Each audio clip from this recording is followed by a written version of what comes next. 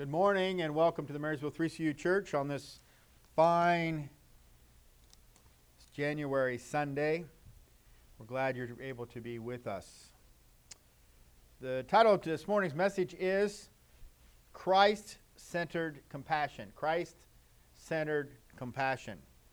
And I want to try to get that embedded in your mind. You might see that popping up on some of our themes and some publications that we put out there, but Christ-centered compassion. You know, you might be wondering, what does Marysville 3CU stand for? Well, it doesn't stand for Christ-centered compassion. It stands for Churches of Christ and Christian Union. So you picked up the 3 C's and the U. 3CU, Marysville 3CU Church. That's the denomination we're part of. But to help you remember, you maybe can remember the 3 C's part of it, because we need to, as a church, be a center for Christ-centered compassion. Now, if you would say we are a Christ-centered compassion church, that wouldn't necessarily be true, but we'd have to have 4 C's. So we'll just stay with the 3 C's. Christ-centered compassion. And so I want you to turn in your Bibles to the book of Mark, chapter 12, and we're going to be looking at verses 29 through 31.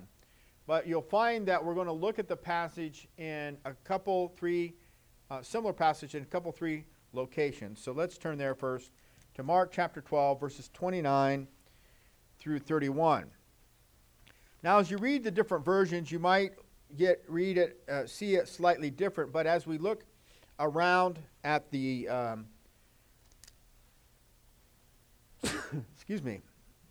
as we look at these other passages, you'll find some synergy as we talk about this passage of Scripture. So Mark chapter 12, 29 through 31. Jesus answered him, "The first of all the commandments is, Hear, O Israel, the Lord our God, the Lord is one, and you shall love the Lord your God with all your heart, with all your soul, with all your mind, and with all your strength. This is the first commandment. And the second like it is this, you shall love your neighbor as yourself. There is no other commandment greater than these."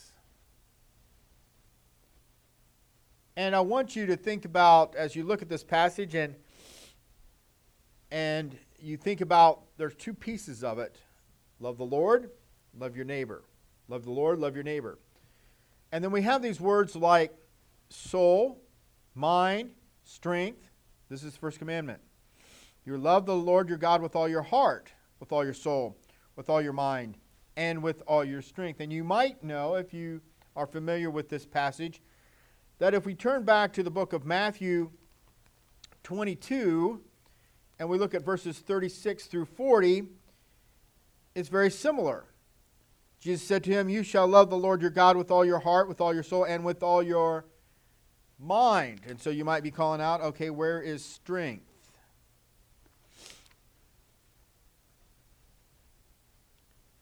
This is the first and great commandment. Verse 39, and the second is like it, you shall love your neighbor as yourself. On these 2 commandments hang all the law and the prophets, basically all the Old Testament. And go with me one more to the book of Luke, chapter 10. And in Luke chapter 10, it's not Jesus speaking, but the gentleman quotes, "So he answered and said, You shall love the Lord your God with all your heart, with all your soul, and with all your soul, with all your strength, and with all your mind, and your neighbor as yourself." And why was that gentleman that Jesus was talking to at the time able to quote it? Because all of them refer back to the book of Deuteronomy, chapter 6, verses 4 and 5. You're like, "Pastor, you're doing a bunch of jumping around." But I'm stitching all these things together because they all link back to what is the commandment that is the greatest. And Jesus is basically presenting them and with what you will find in the Old Testament in Deuteronomy chapter 6, verses 4 and 5. "Hear, O Israel, the Lord our God, the Lord is one." Verse 5, "You shall love the Lord your God with all your heart, with all your soul, and with all your strength. And these words which I command you today shall be in your heart." I read you got a bonus verse in there. But as I read those, you heard some of those same words, heart, soul, mind, and strength. And you heard them in the different passages that we read. But you might have wondered how there was differences from the Old Testament to the New Testament. And what I wanted to remind you of is the Old Testament is written in the Hebrew. The New Testament is written in Greek. And so as they brought it out in the New Testament, they laid out some of those different additional words. But you hear words like heart, soul, mind, and strength in the New Testament. And the words there are referring back to Greek words that mean for heart, your thoughts, your feelings, your middle. The soul is your spirit. Your mind is your deep thoughts. And your strength is all your power and all the force possible, or with force, your ability. That's your heart, soul, mind, and strength. But if you go back to the Hebrew from which they're pulling it from, and you're looking at the Old Testament, heart is inner man, your will, your heart, your soul, your understanding. Soul is your soul, yourself, your person, that which breathes. Their strength is that might, that force, that abundance. So you can see, if we look at the three words in the Hebrew, the heart, soul, and strength, or in the Old Testament that are drawn from the Hebrew, we get that same sense of what's presented in the New Testament using Greek words, but we have to deliver some additional words to fill out the meaning of those, the depth of the words that are in the Hebrew. So the main picture is that we're to love the Lord your God with all. With all.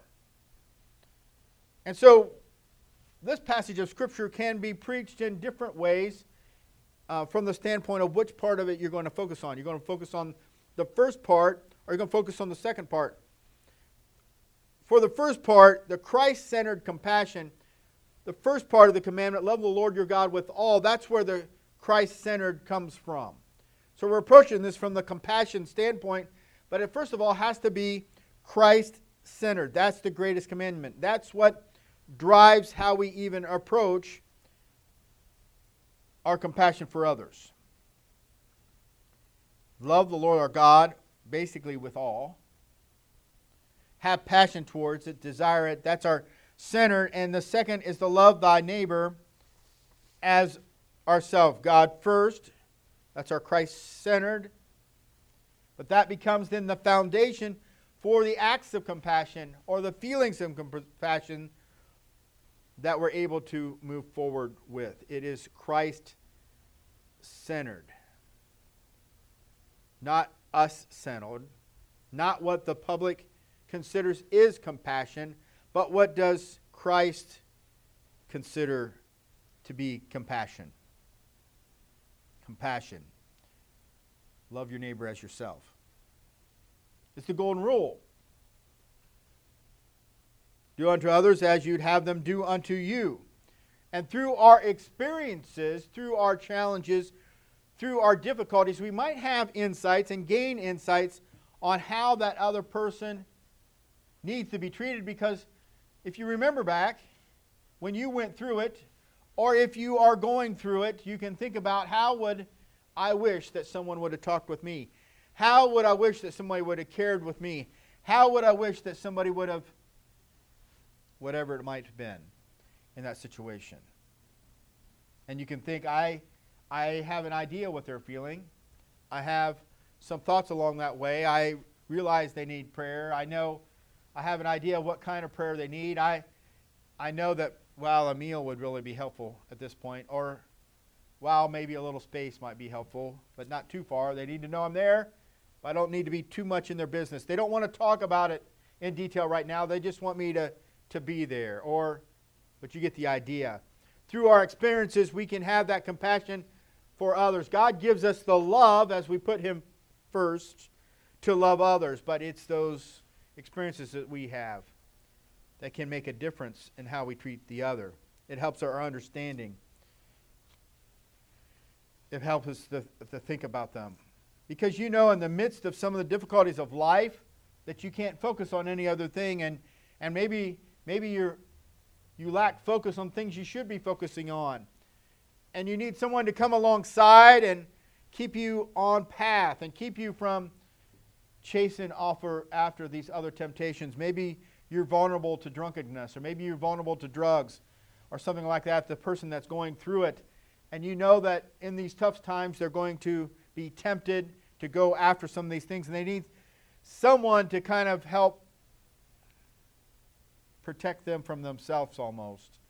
Someone to kind of step in, someone that they have a relationship with to help them. But with it being Christ-centered, we seek His wisdom on what action we should do. Because in the moment, you have to think about, in the moment, what that person might want may not be what they need, and you have to look past it, because if you've ever been around someone that has a dislocated shoulder, it's very uncomfortable for them and they're in pain. But to put that shoulder back in place is going to cause more pain. More pain. And they might not want that pain, but you know that they got to get through that pain before you can get to that next place. It's something a little deeper. It's understanding the impact longer term than just right now.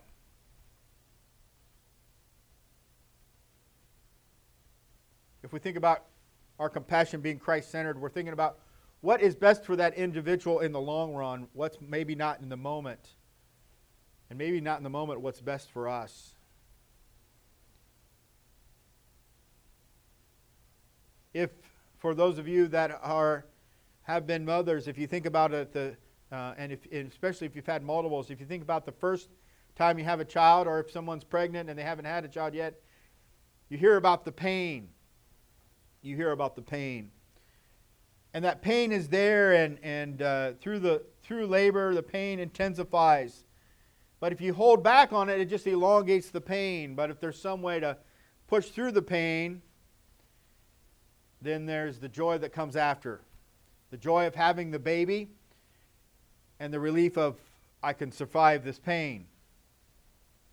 But you have to go through the pain to get to the better place. And after you've went through that pain, you know you can get to that other side. So the next time you have a child, there's pain, there's things involvement, but you're not quite as apprehensive possibly, because you know that what's on the other side. And sometimes people in the midst of the crisis, in the midst of the situation, they can't clearly see how to get to the other side, but they need someone to say, yes, I can relate to where you're at. Your situation might be different. I don't want to demean what you're going through. I don't need to tell my whole story. You know, when you're coming alongside and trying to give compassion to someone, maybe someone that has lost a loved one, or someone to deal with a situation, if you've been in that situation and have someone come up and tell you their life story, and you're like, I don't really care about your life story. I don't even want to talk a lot. When you go to talk to someone in those situations, think about those kinds of times and say, okay, it's not about me sharing my story with them. It's about sharing with them what Christ wants me to share with them. It's about me feeling about them, praying for them, being concerned about them. What do they need? What do they need long term? What does God want me to share with them? What would be the Christ-centered compassion that I need to show to them? I need to have that care and that concern to what do they really need. Because we know sometimes in the midst of conviction, when people are unsaved, they need to feel uncomfortable in their sin. We used to, or there has been times where people were talked about praying someone under conviction to say, listen, Lord, I'm asking you to help them to feel uncomfortable in their sin. Help them to have a sleepless night. Keep it ever before them that they need God. Make it so they can't eat or sleep, but they're just miserable in their sin. And wake them up and they're like, how can you pray something so mean? It's because of that Christ-centered compassion, understanding that what they need is Jesus, and they need to come to the awareness of their need of God. So for a time, they need to feel the pain and they feel the suffering so that they can feel the relief of knowing their sins forgiven afterwards. But if we coddle them and don't call out that sin is sin, if people come into the church and we never tell them that God expects them to bow at an altar prayer and accept Jesus in their life, and God expects them then to follow them and not to submit to temptation, if we don't call those things out, they're never going to get past the pain. They're going to feel the pain. They're going to feel maybe take the edge off, but we want to get them through the pain and for the long run. And so that Christ-centered compassion sees that people need Jesus. It's not about just making them feel good now. It's about the long term. Their joints are out of socket. They're not right with God. They need to have a crisis experience and come to the point that realize that when they look in relationship to God, that things are out of sort and they got to get right with God. But they got to feel that they need to get there. So that's part of Christ-centered compassion. But it says you need to love your neighbor as yourself. And we think back to the passage in the book of Matthew chapter 7 verse 5, and it talks about getting the beam out of your own eye so you can remove the speck in your brother's eye. What does that mean? It basically means that I've got so much dirt in my eye, I'm trying to help somebody else, and they got a little speck and I can't even see it because I got my own issues. I got my own issues. It reminds me of this of training many years ago that I took in first aid, and one of the things they talked about is when you come to an accident site, there are certain processes that you go through to assess who to treat first, but one of the things is to look down and make sure your shoes are tied, because the last thing you want to do is go over into a ditch to try to help someone and your shoes aren't tied and you trip and fall and you too now have to be treated. In order to help other people, you need to be Christ-centered yourself and focused on God. You need to take care of yourself and be in a prepared place. Otherwise, we end up with two victims. To love your neighbor as yourself. You need to have care and concern about them, but you also need to take care of your relationship with God. You need to be in a right place so that you can help others. And if you want to have an impact on your family, you want to have an impact on your neighbors, you want to have an impact on your co-workers, then you need to put Christ as the center of your life so that you're enabled to have that compassion. You need to be in your Bible. You need to be in prayer. You need to be in church so that you have the strength and the ability to do the things that God asks you to do, and you are doing the things that Christ would have you to do because He is in the front of your life. For some, they have a disposition to care for others. So let that disposition that you have for care for others translate into, I need to be focused on God. And for others, that disposition to care for others doesn't come naturally. Get focused on Christ and God will develop it. I will say to you, there's two prayers that I would be cautious about praying. I've prayed both of them. There might be others. I remember in high school, I prayed about pride. I prayed about pride. Wasn't too long, I ended up with I ended up having to learn how to go through with a broken ankle and a broken hand at the same time and go up and down the steps at our school and take classes with a broken hand and a broken leg.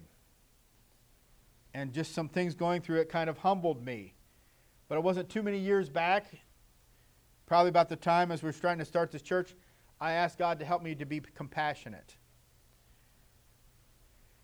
I'm asking the Lord kind of now, I think, to help me to, I remember this week asking the prayer, I'm like, Lord, I'm hoping I've learned the lesson soon.